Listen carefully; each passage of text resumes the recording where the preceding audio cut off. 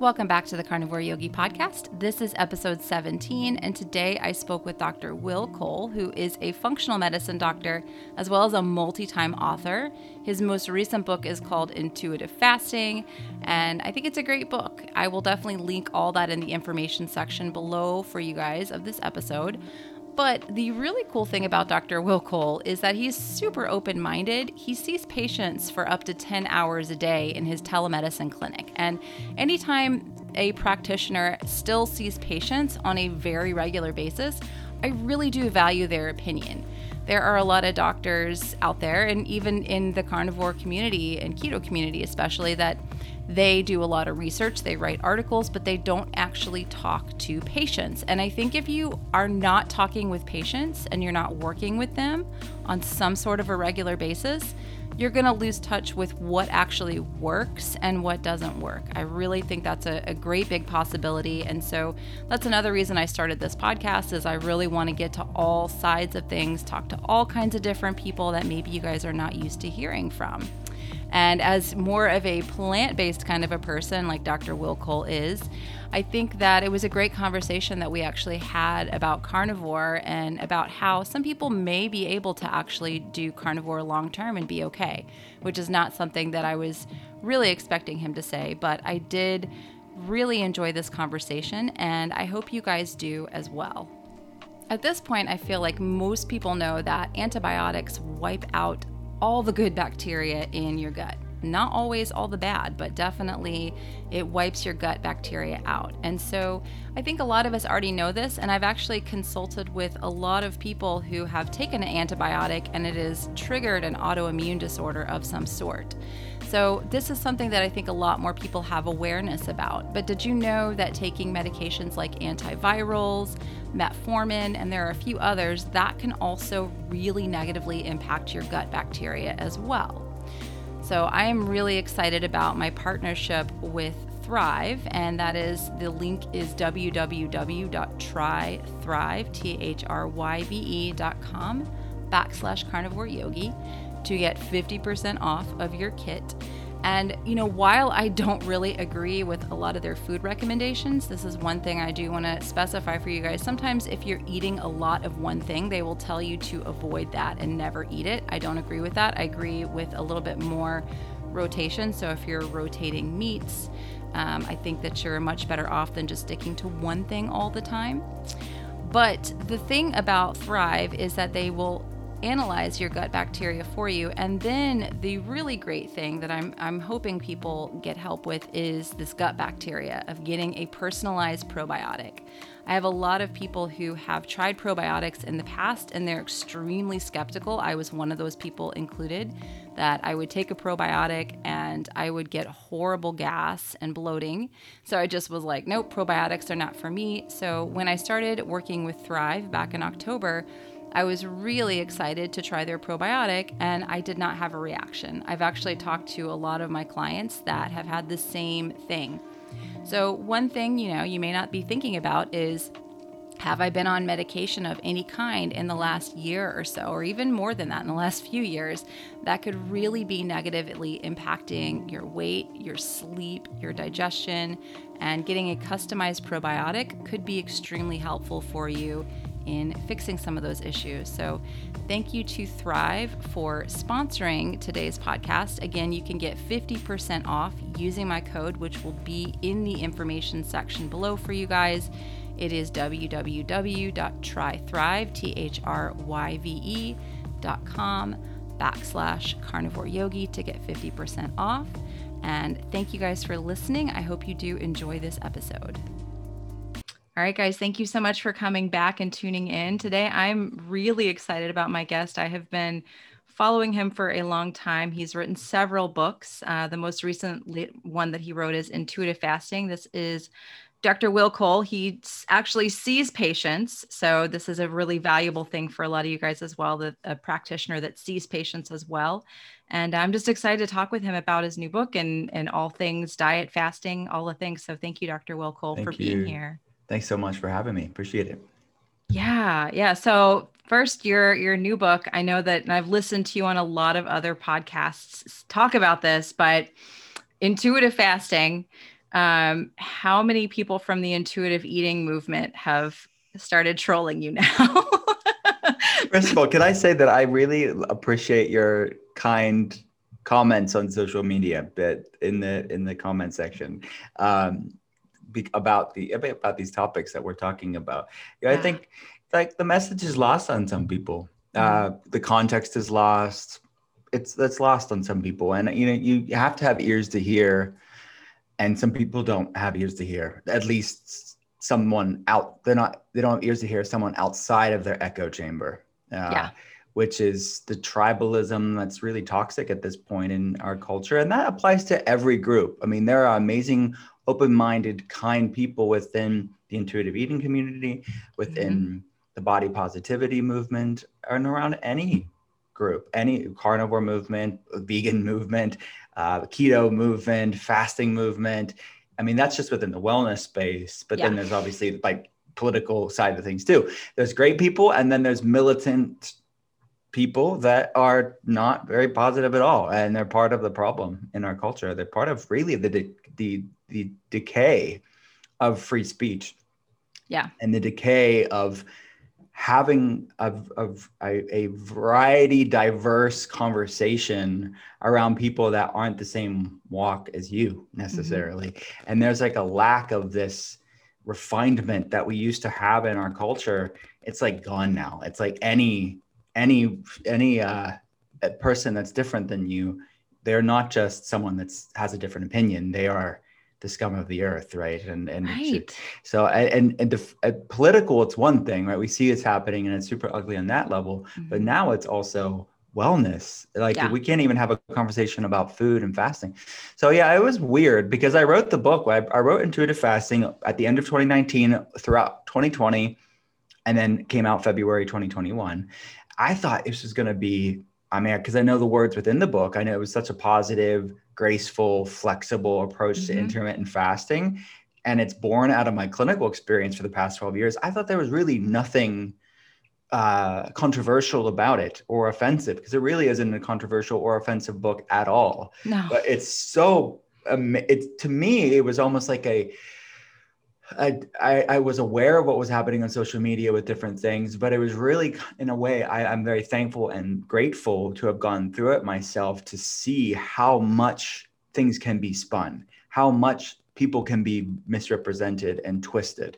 Well, I mean, talk about literally judging a book by its cover. None of those people in the intuitive eating community ever read the book, but it was very triggering and offensive because the idea that fasting could be intuitive was very triggering for them. Yeah. But look, it's a conversation about metabolic flexibility. Anybody within our space is going to know what I'm talking about here. Yeah. And mindfulness and using intermittent fasting as a mindfulness practice. This is nothing new.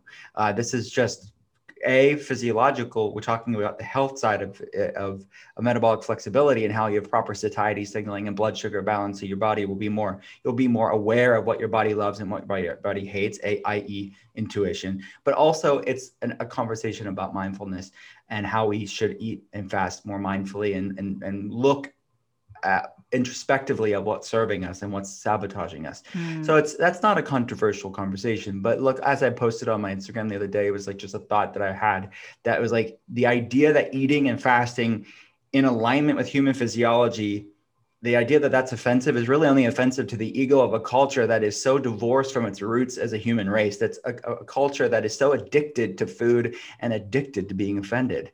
And that's Right. how I felt throughout the release of the book. That's still how I feel. Yeah, it's cancel culture. Yeah. It's crazy. I mean, I'm 41, so I kind of grew up when it was the political correctness was the thing, and now all of a sudden it's cancel culture. And if you have, it's like if you just have one little differing opinion, you're canceled. And I've Mhm. dealt with that a little bit in my community. I have a YouTube channel, I have my Instagram, and it grew out of me really just saying, wow, this is amazing that I had all these health issues, all these gut issues, and now I don't have them anymore. So I would like to share with people, oh, hey, and I've been teaching yoga for over a decade, and I don't fit the mold anymore of the vegan yoga teacher. I tried to do vegan yoga teacher, and it didn't work out well for me. Um, But, I started everything because of that. I had this, I want to help people. But now that I've kind of evolved and said, oh, you guys, I'm going to add some plants back in, I will get some crazy hate from people. And I'm like, but don't you want to know kind of, we're not supposed to just stay the same and stay in the same Mhm. ideology forever. And Right. I get messages from people every single day who maybe do need to try different things. And if we stay stuck in the same ideology and the same dogma and the same echo chamber, we're doing the same thing as the people that were, Yeah. it's ridiculous. The idea that people can't evolve or people can't change their minds, that people can't ask questions or want to learn more, Yeah. and just experiment with things. That is like so anathema to that sort of mindset that's coming out in our culture today. It's so unhealthy. And honestly, it will be our undoing. It'll be Yeah. culturally, it'll be our undoing because our free speech will be degraded to Oh, the yeah. point where it won't be existed. There will be word police and thought police and censorship. It's just really ugly. I mean, the idea, and it's very ironic for me since we're talking about this, the people when that was coming out, and look, let me just put this into perspective and context. There was not overwhelming majority of positivity about the book. I mean, we hit the New York Times, and like there was a positive people that read the book actually love it. It's amazing. But if we're talking about the really loud, toxic tribal trolls, then it's interesting to me that they're the ones when you look on their social media handles, like their profiles, they're the ones Mhm. that are advocating tolerance. They're the one advocating Yeah. being open-minded. They're the ones like that are really talk all these talking points, but that's it's so fake. It's like Yeah. there's no real kindness involved because Mm-mm. it's not real kindness when you're only nice to people that agree with you. Right. That's, and you're so quick to misunderstand and misrepresent somebody. That's intolerance. That's being closed-minded. It's everything that they hate. Yes. They are Yes. what they hate. Yeah. And that's ultimately a human condition too. It's like when someone's so seething in that toxic negativity, they become what they hate in others.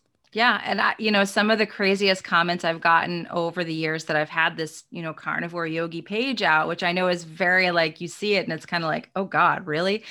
She's putting that out there. But some of the meanest comments and the most hateful ones are from people in the yoga community. And I actually have it so that if you comment underneath my posts, you cannot comment the word namaste because people were leaving the meanest comments and putting namaste at the end. And so I actually have that as like a blocked word on my account now, which Isn't is that ironic though? so messed. It's so I messed mean, up. even the word namaste and like what Right. that represents, and you're Right. somehow appropriating and using that word in such a negative way. I mean, they don't even know what Yeah. it means. They don't. Right. That's not living namaste. That's not. Oh boy, people, man, people, practice what you teach, please. At Right. least try to. Yeah, exactly. And then it turns away people that can be helped. And again, I know that's what you do. That's what you've done all this time is you've just really wanted to help people through your work and through your messaging. So I appreciate it, just so much. And if we don't present that kindness to all, even to the people that we disagree with, then Mhm. that message is just totally lost. That it's just not going to happen. Yeah, I know. Yeah, Yeah. there's a breakdown of conversations, a breakdown of empathy, a breakdown of kindness, a breakdown of going outside your own box. And I think we need to restore it. So I'm glad I went through the book. Really, it's in the scheme of life, it's just a small thing, but it was really a cool thing in hindsight to go through it and use that as a mindfulness practice Yeah. of non-resistance, of acceptance, of empathy and awareness of Yeah. what our culture is right now. Absolutely. Absolutely. So, speaking of the book, this is about metabolic flexibility, correct? This is about Mhm. getting more healthy with our metabolism. Could you talk about that just a little bit? Sure. So my day job, 11 hours a day, 10 and a half, 11 hours a day, I'm consulting people via webcam, like you mentioned. So I started one of the first functional medicine telehealth centers in the world over a decade ago. And that's never changed. So I'm in my little bubble talking to people like we're talking now, looking at labs and I deal a lot with people with autoimmunity and different inflammatory issues, different metabolic, hormonal problems, things like chronic fatigue syndrome, Lyme disease, mold toxicity, really complex stuff. So they are very well-read people. They are extremely erudite because they've had to be. They've immersed themselves because they're not getting answers in the conventional system. So I have to be on my game as far as the clinical side of things. So just to give you perspective on what I'm used to seeing. And what a tool within the functional medicine toolbox is intermittent fasting. It's an amazing tool to do lots of things, but at the heart of it, it's the framework of gaining metabolic flexibility.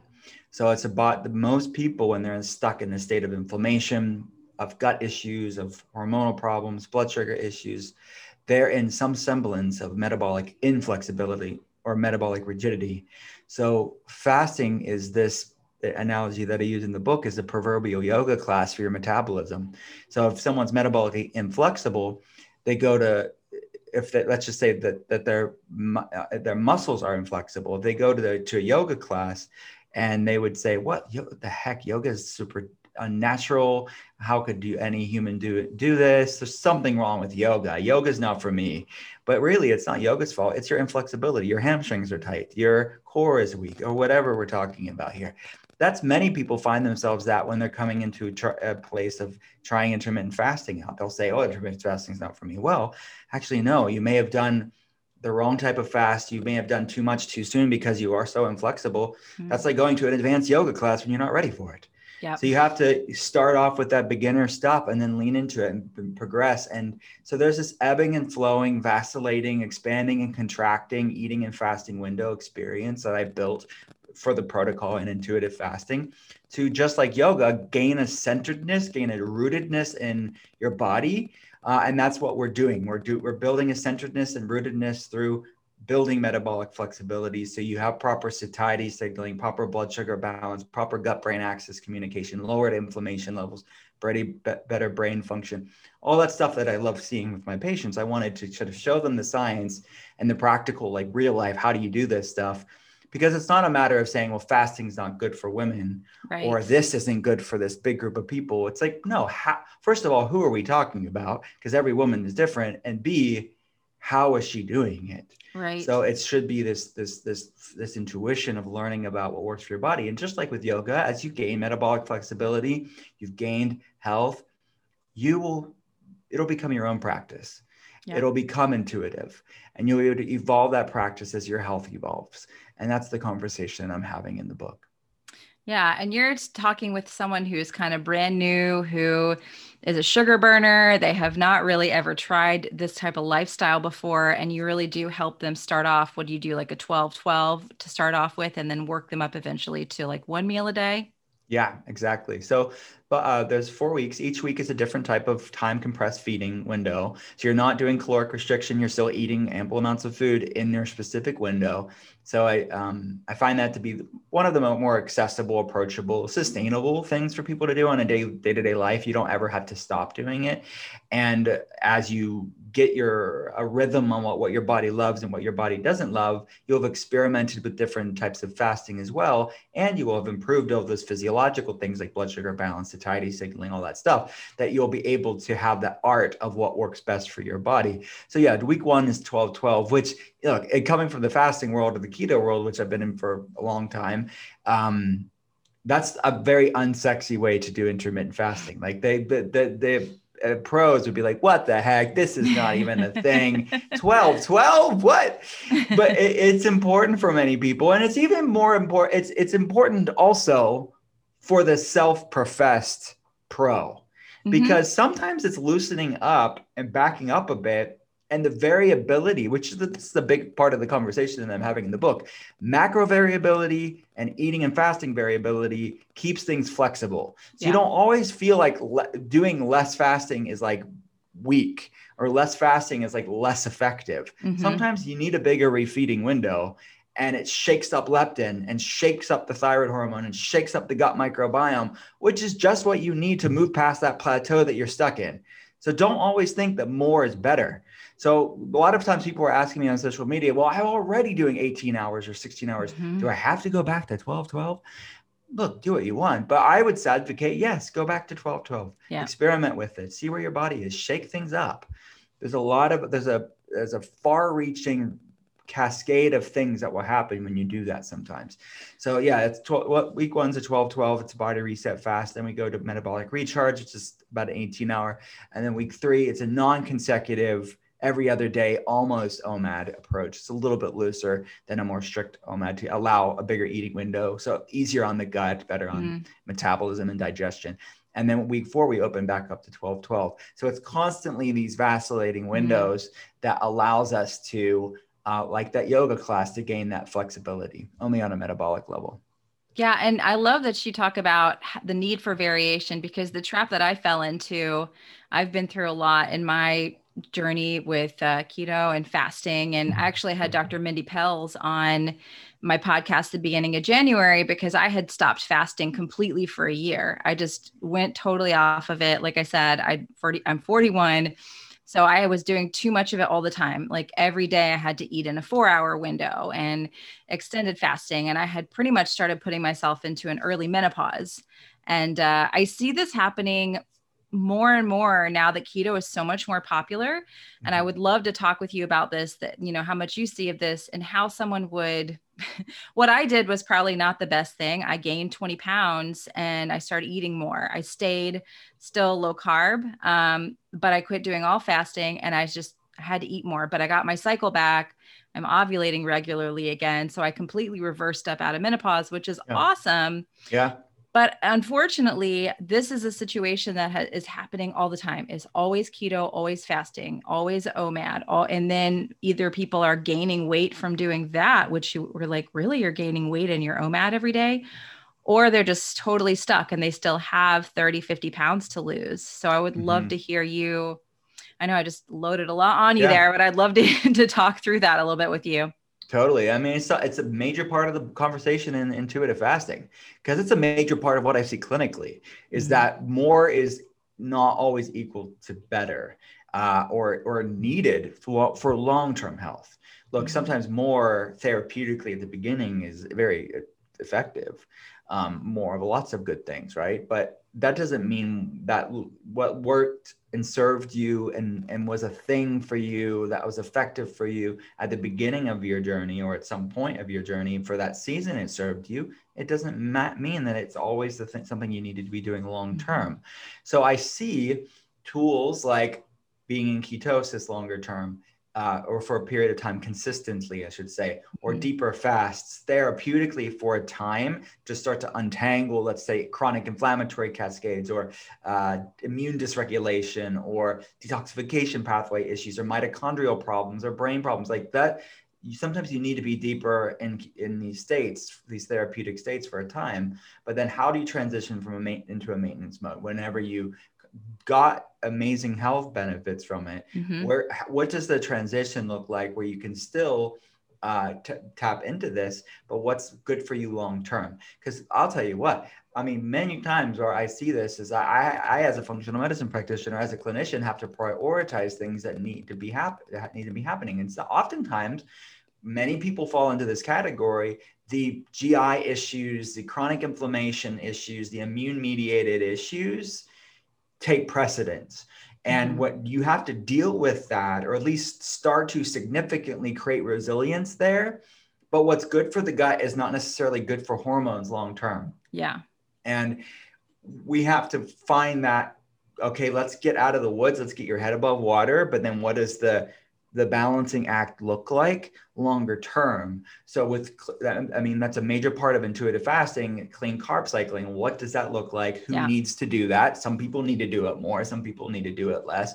So these are all tools within our toolbox. And some people, the tools are cyclical, or the tools are seasonal within our life, meaning that we can go back to things that maybe we hadn't done in a while, but we need to revisit it again. So that's how I see these things, because that's how I see it when I'm implementing them with patients. I'm spending 1.5 to 2 years with most of my patients. Wow. So you're really able to explore seasons of somebody's life and how are you integrating these things.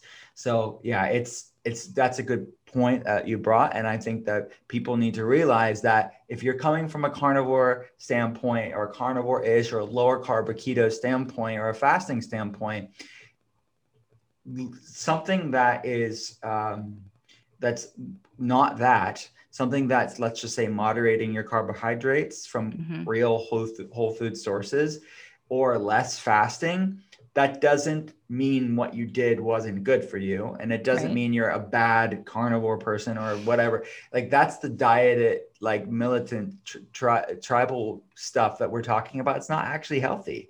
Then you become obsessive and orthorexic about healthy foods. I hope you guys are enjoying this episode as much as I did recording it. As I mentioned in the beginning, Dr. Will Cole is just such an incredibly cool guy. I wanted to take a little break to pause and thank you guys for all of your support with this podcast. It is pretty new and I've really, really enjoyed connecting with you guys. So if you are on social media, please do take a screenshot of this podcast, share it, please tag me. I would love to hear from you. You can always send me a message over on Instagram. It's at carnivore.yogi. I'm pretty active over there. And so I would absolutely love to hear from some of you guys. And if there's a guest that you want me to interview, also please feel free to reach out to me, email me, because I do want to keep this going. I am really enjoying interacting with you guys and continuing to create these episodes every week, and would love to bring you people that maybe you haven't heard from before and that you're interested in hearing from. So please do feel free to send me that message. Thanks again to Thrive for sponsoring this episode of the Carnivore Yogi podcast. For your 50% off link, just go to the information section below this episode and let me know how it goes. Feel free to message me with that. I get people that message me about their Thrive results every single day, and I'm fine with it. I don't mind helping. So if you are curious about, if you have a question about your results, please feel free to shoot me a message, and I'd be happy to help you out. All right, guys, let's get back to the episode. Right? Orthorexia is a major problem within these communities. Yes, big because time. It's you end up fearing like vegetables and fruits. Yeah. And look, if you're alpha biohacker, that's your bent in life, maybe these things won't create orthorexia for you. But that's not everybody's wired like that. Not everybody's a biohacker. Some people just want to feel good. Some people just want to like do something that's good for their body, that makes them feel good, that makes them healthy.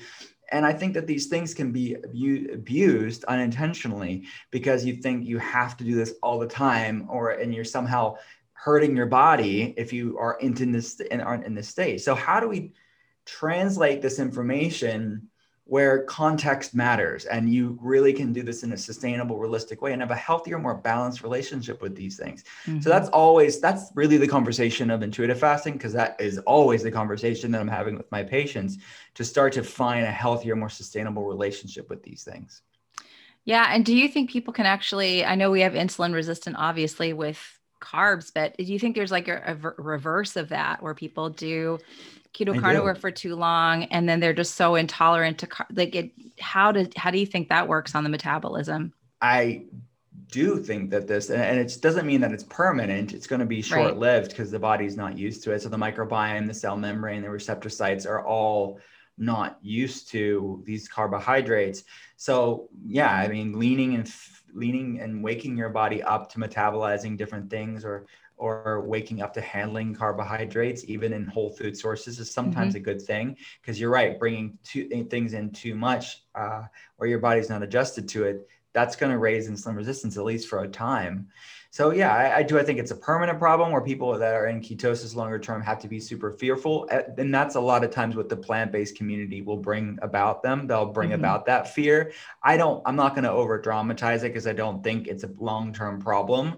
Yeah. It's an adaptation that your body will readjust. Just be gentle with yourself. But I'm more of like a middle of the road opinion. Saying, to maintain metabolic flexibility, I think many people are going to want to consider bringing some clean carbohydrates, at least cyclically, at least periodically in their life.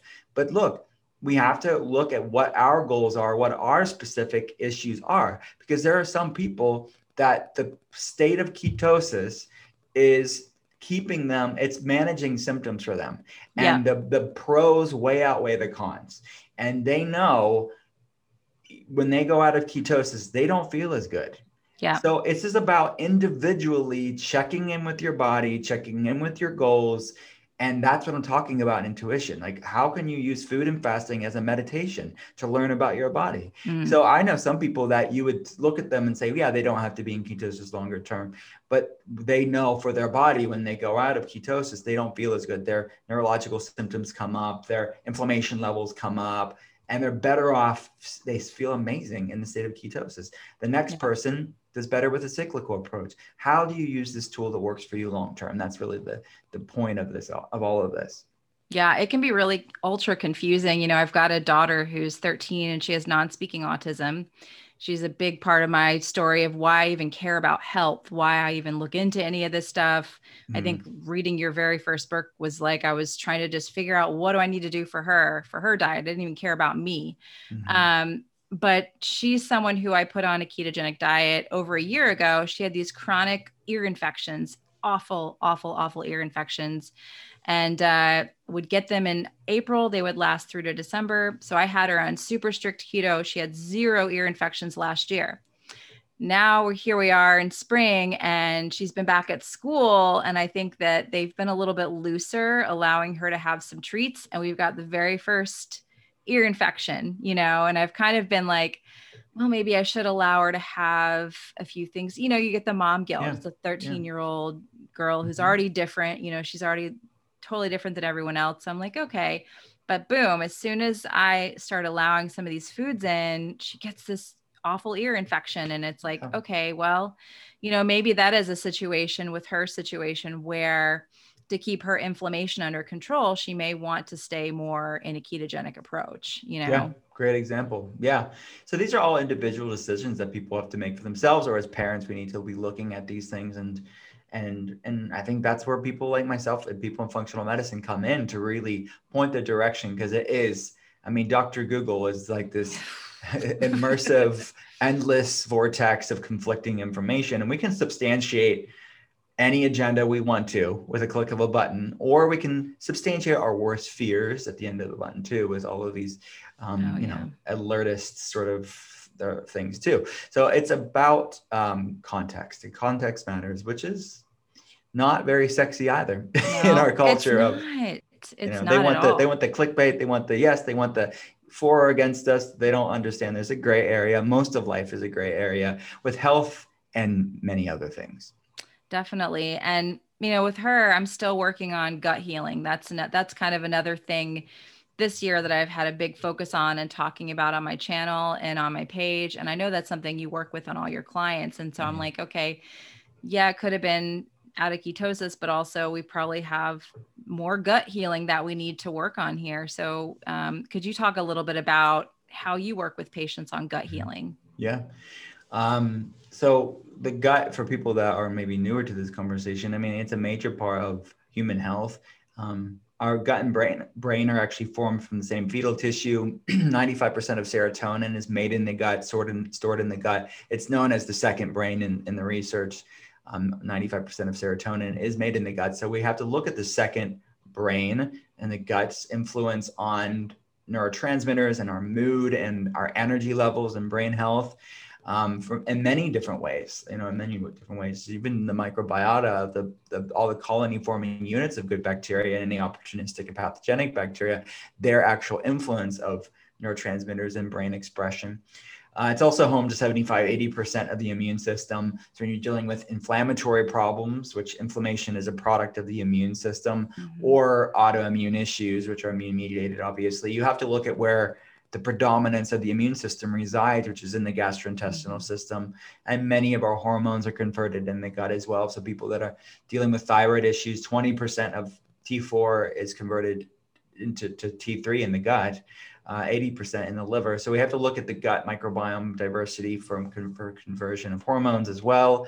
And obviously digestion. Many people have digestive issues with constipation, bloating, diarrhea, looser stools, GI pain. These are all the far-reaching implications of gut health. So when I'm talking about gut health, it is not just digestion, even though that's certainly important for many people to optimize, but it's so much more than that. It's your brain, it's your immune system, it's your inflammation levels, it's hormones, it's all that stuff. So it's a central part of what my work is. And it takes time. You know, we have a lot of kids on the spectrum that takes time. It's like people with autoimmunity, it takes time. It's just not, you're going to see changes, and there's studies to show that you're going to start seeing positive improvements on either a lab standpoint or how the person feels, or both, pretty early on.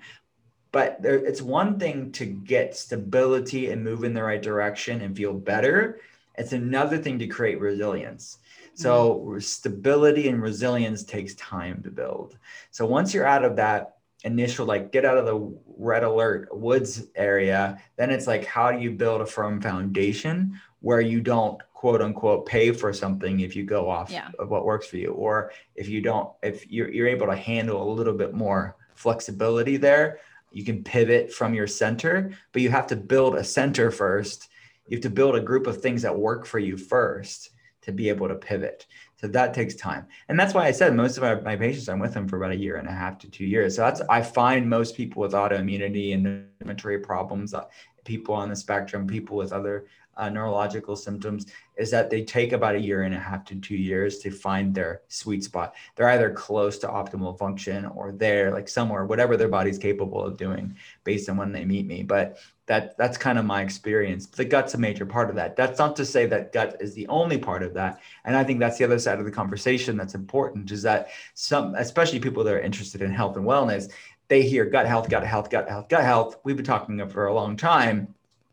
More or less, they know that's important, but it's not only that. So I want to be very clear that we should not be myopic and say this is this panacea, this is this magic thing that if you do this, all your problems will go away. It'll cure cancer and like cure poverty, and like it'll be the one and done thing. It's a piece of the puzzle, and for some people it's a major piece of the puzzle, but it's not the only piece of the puzzle.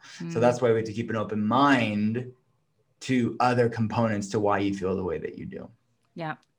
Yeah. And most of my audience, I think, well, not most, but a big part of my audience is people that have done carnivore, because like me, I started doing carnivore, not because I wanted to just do carnivore. It was that I was a yoga teacher who couldn't practice yoga because my joints were so inflamed at age 39. And I was like, this doesn't make sense. And I had to sleep on the couch because I had the worst IBS. And I was like, I'm not going to keep my husband up with this. And so when I found, and this is a lot of my audience, I found carnivore diet, and finally I was back on the yoga mat within just a couple of weeks, and I was back, didn't have the IBS and all the problems with my digestion any longer. And I think that it helps people in that way. But where I'm kind of at right now, my journey is like, a lot of people, yeah, sure, if you want to do that and you want your carnivore membership card and you want to do that whole deal, cool. But a lot of people want to start adding foods in. And I don't know necessarily that just doing that diet is going to be enough for most people. It wasn't for me. There were more things I had to do in order to start reintroducing foods. So what is your take on that? Do you do carnivore with any of your patients? How do you approach someone in that kind of situation? Yeah. As I mentioned, like, these tools are within my functional medicine toolbox. So there's a time and place, there's a context, back to that word again, for all of these things. And I've talked about it many times over the years. I use a clean, well-formulated carnivore diet, nutrient-dense carnivore diet for people that need it. And I mean, we're mutual friends with Paul Saladino. Like, we've talked about this at length. There's a time and place for that. He uses it more from a lifestyle standpoint. I use it more from an ultimate elimination diet approach to untangle these overreactions, because I deal a lot with people with reactions to just about everything. Yeah. So it's like, that is one of several tools within the toolbox for people that have reactions to lots of stuff. And then it's, what is the long game? What does the end game look like? It's not necessarily to be carnivore for the rest of your life. Like you said, could it work for some people? Yes, it definitely can be a tool, just like long-term ketosis can be a tool for some people, and the benefits outweigh any negatives. But most people are going to want to or have to transition out of that. either just from a flexibility standpoint, a variety standpoint. They're bored with it. They want some more flexibility in their life, or they have to, or meaning that they need more variety, or they've built a center, but they need to have some variability there to maintain how they feel. And like I mentioned earlier, what's good for the gut isn't necessarily good for the hormones longer term. So you're going to have to after you've created that foundation, pivot from that to maintain those good results or move past that plateau. So typically what it looks like, and look, reintroduction for somebody that's already had reactions and they've calmed it down tremendously, but they're not 100% yet. The timing of reintroduction is important because it's not like 90 days and like everybody needs to transition out of it. It could be months, it could be years for some people to really, when is my time to transition out of it? Because some people will look at someone else and they'll say, well, they did it at this time, so I'm going to do it this time. Or I'm kind of bored, I want some variety here, or I'm feeling like my body needs it. And they do reintroduction too fast, too soon. Oh, no. And it's not good, right? It can cause flare up. So part of that, and that's why reintroduction is so important. And this is part of the conversation that I had in the inflammation spectrum in my second book, because sometimes it's your microbiome's not used to eating something. So you have to differentiate between, is it a true food reaction or is it just the microbiome adjusting? So that's why you have to really bring things in slow and methodically. So that way your body can adjust, because really anybody, if you haven't had something for a while and you have lots of it, your body is going to have an adjustment period. That doesn't mean you have a food sensitivity, food reactivity to it. But a lot of times people do have food sensitivities and reactivity. So we have to know what are the real problems and what aren't. So reintroduction is really important, but we normally phase them out of that, starting with like low FODMAP, cooked, pureed soups and stews, and sort of like a GAPS like approach for a while. And it can be arduous, but it's sustainable. So we work them through that so they can have a variety of foods. Not everybody has to be that meticulous, but a lot of our patients do. Yeah, I mean, I'm friends with a lot of people in the carnivore community. I follow a lot of them, and occasionally I'll see someone, oh, I went out to eat and I don't even know what was used on my steak. I don't know what seasoning it was, but today I'm swollen and I can barely move. My joints are killing me. And I just think, like, well, I don't know that that's really a good thing. Like, I really wish for you that you could have more freedom to be able to go have a steak somewhere or go have a meal somewhere and not wake up all swollen like that. So, part of me, I know there's a lot of people that say they can do carnivore for forever and it's great, but that's not sustainable for a lot of people, in that they may want to go out and have a meal and not be all inflamed like that. So do you think, I mean, it's obviously a person by person basis, but majority of the time, if someone is going to have a reaction like that, do you think it's that their microbiome is just not used to it, or are they actually still sensitive to whatever it was that they had?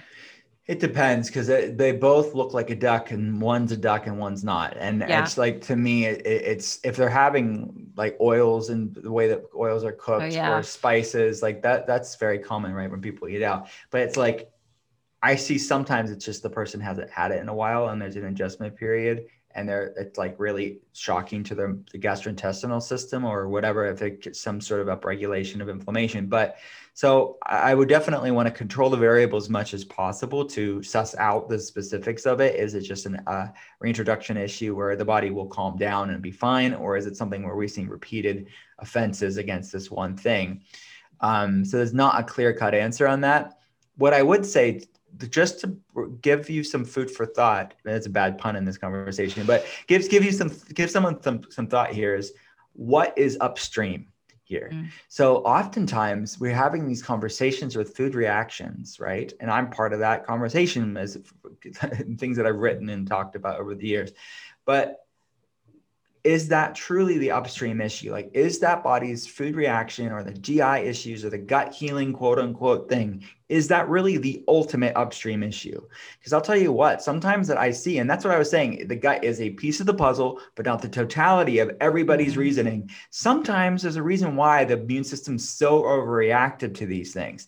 So keep an open mind that for some people, not everybody, that reason why the body has no wiggle room and the body's reacting to all these things is the gut's a downstream issue to something even, or being influenced by something else. So when you look at the world of mold, mycotoxins, Lyme disease, co-infections, other chronic infections like this, viral infections too, sometimes that is overflowing. Like I have my bone broth mason jar here. The people, their mason jar is overflowing, and they empty it a little bit by going off of foods that are reactive. But every time they go to eat out and there's like canola oil or whatever, a nightshade spice, it's overflowing. It's like, well, yeah, you emptied it and you filled it back up, but why is it so full to begin with? Sometimes Yes. it's not the cayenne pepper. There's other things going on that's causing you to have such little resilience capacity. So keep an open mind that these other chronic infections that are causing this very little wiggle room capacity are really at play here. Because then when you empty the bucket or the mason jar tremendously, when you deal with the whatever mycotoxin, viral issue, pathogen, mold thing, whatever it is for the person, then the cayenne pepper, it's going to go up a little bit, but it's not going to overflow. Yeah. So So you that's think people could have underlying, obviously there could be some issue with mold, that they've got toxicity in the body. They could have a gut infection that they don't know about. H. pylori. Yeah, blastosome, like the other pathogens that we find. Yeah. So it's like this constant immune stressor that's not being dealt with. And carnivore isn't really directly dealing with it. It's creating a better environment because it's helping your immune system handle things and it's lowering inflammation levels, but it's ultimately not fully dealing with the upstream irritant. So you're creating, it's like almost like, it's not the perfect analogy, but it's kind of like being low FODMAP with SIBO, where it's like, are you ultimately going to deal with the dysbiosis with being low FODMAP for the rest of your life? Not necessarily. So many people will get, then they'll bring their FODMAPs up and they're right in the same spot they were in or worse. Well, you didn't deal with the upstream issue of why you had the reaction in the first place. The goal isn't to be low FODMAP for the rest of your life necessarily. The goal is to deal with the problem that's causing the SIBO, the FODMAP intolerance. I think a lot of, not everybody, but a lot of people within the carnivore community, they're in that same boat. They're creating this environment that's better, but what's the end game look like? Like, why are we having this problem in the first place? Got it. So in that case, they would need to work with someone like you and actually get to some deeper testing to see what the heck is going on, right? Yeah, that's needed sometimes. Look, if you are I'm talking about the people that are better, but not where they need to be. There are many people where just doing what we're talking about, doing these lifestyle things without a doctor is going to completely resolve your problems. Then that's amazing. Like I'm not talking about those people. I'm talking about the people that are better, but they're stuck and they're not able to move past this, and they've been at this for a long time. Yep. Those people, yeah, I do think labs would illuminate the missing pieces to the puzzle.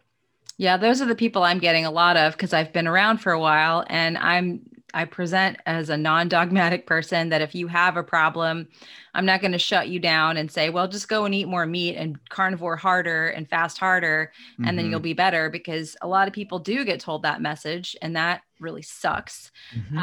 So I get a lot of people that come to me who have had serious autoimmune issues and they've gotten tremendous amount of relief from carnivore, but then they're just stuck. Either they've got, still an extra 30 pounds, or still, if they're not super careful, they'll flare. I mean, most of my people are women who just can't lose weight no matter what they do. And I'm like, well, let me go interview some more people for you guys. That's kind of where I'm at with the whole thing, because from what I'm seeing, you're not eating a huge calorie surplus. You're not doing something that would cause you to hang on to that much weight. So there's got to be something deeper going on. Yeah. Yeah, that's what I would say. So those are the realm of things that I explore to see what are the other things that are deeper that are going on. Yeah. Yeah. And I'm on a kind of a different topic. I would love to hear, because I know you talked with Paul about plant anti-nutrients, because I know a lot of, and I've read your recipes, and that's kind of how I used to eat, just tons of plants. But, the whole plant anti-nutrient thing is big right now. Do you think that that is improper gut microbiome or overhype, or what are your thoughts on the anti-nutrients? It depends. Going back to the resilience capacity here. So, the I think when you look at it, first of all, I think for the average person, it is over dramatized, and it could create unintended consequences of orthorexia and things like this. I really do think a lot of times, if you're looking for a problem, the human mind will make it. Like the stress and anxiety around foods. So oftentimes it's not the food, it's the stress and anxiety and obsession about the food that's the problem. And I'm talking about vegetables and fruits mainly, right? I'm not talking about the, obviously we know that a lot of times people have problems with gluten containing grains, but even gluten-free grains, I think, can be lumped in that too. That it's like, well, sometimes the stress and the shame around the food's worse than the food itself, and the inflammation that causes from the stress. So my agenda as a functional medicine practitioner is, what does your body love? What does your body hate? We realize we're all different. So, and as we evolve, things will change too for us as well.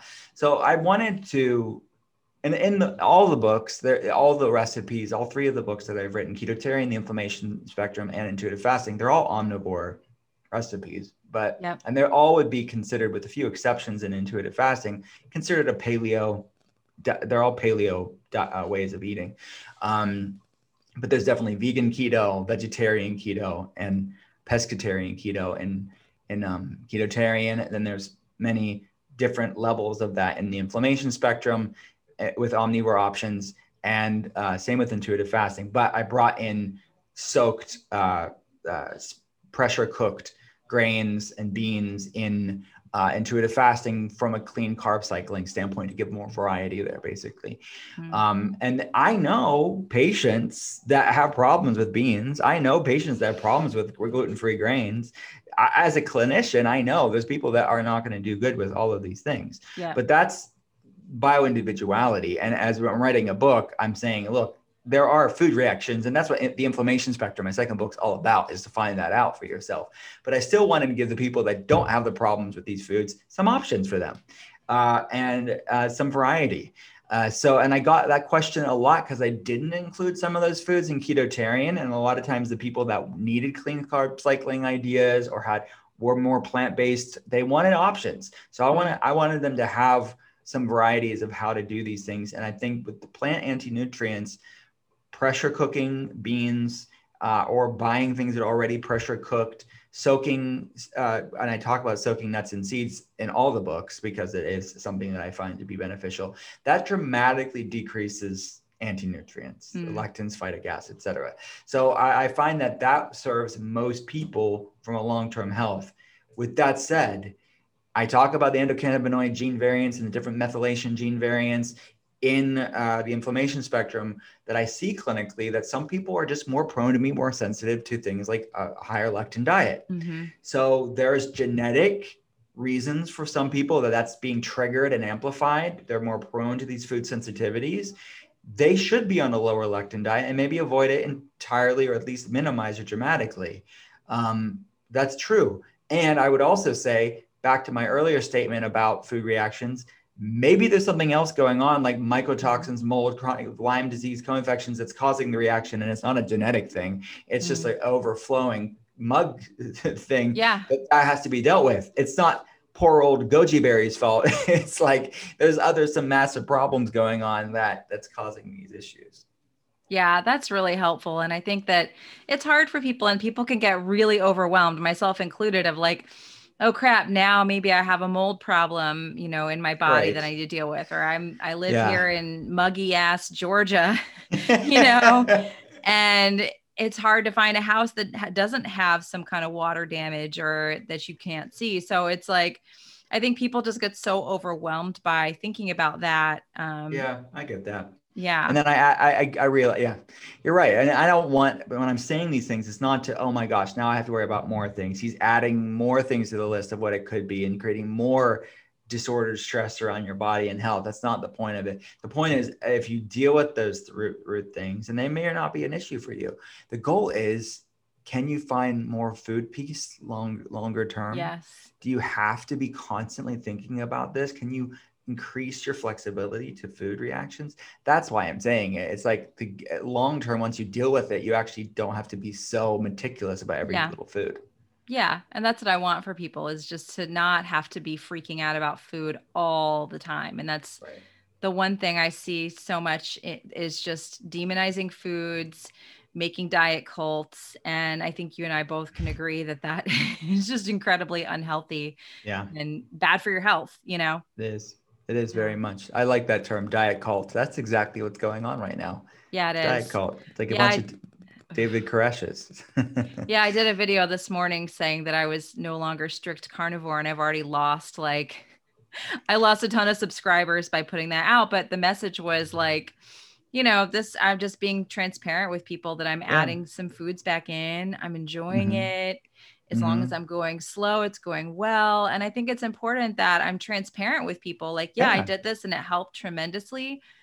But now I just want to change. I want to add more things in. And as long Yeah. as I can do that in a healthy way, and I've lost a bunch of subscribers, but I've also had tons of people thanking me Yeah, and you're going to get saying, more people in the long run, and people you want to be around with anyways. You yeah, want to be interacting with.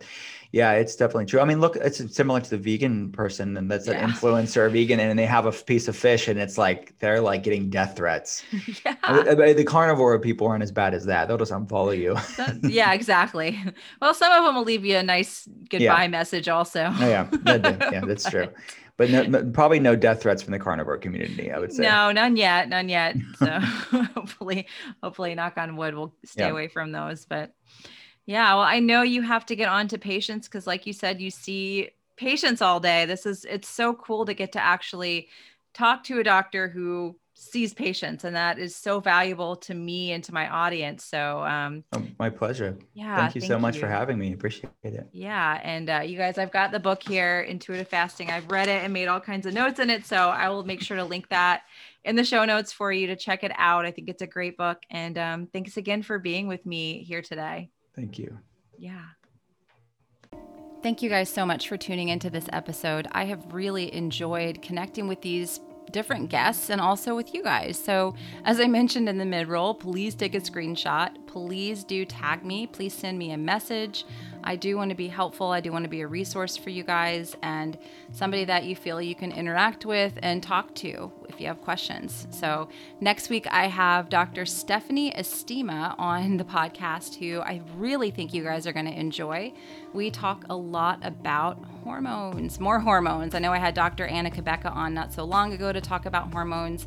She was more on the perimenopause, menopause side. This is more for women of reproductive age, of how to exercise, how to eat during your cycle.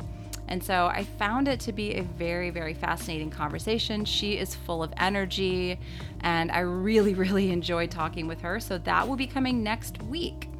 All right, guys, as always, tag me, message me with a screenshot of this episode, and I will make sure to repost you and give you a shout out. And I will talk with you guys in the next episode.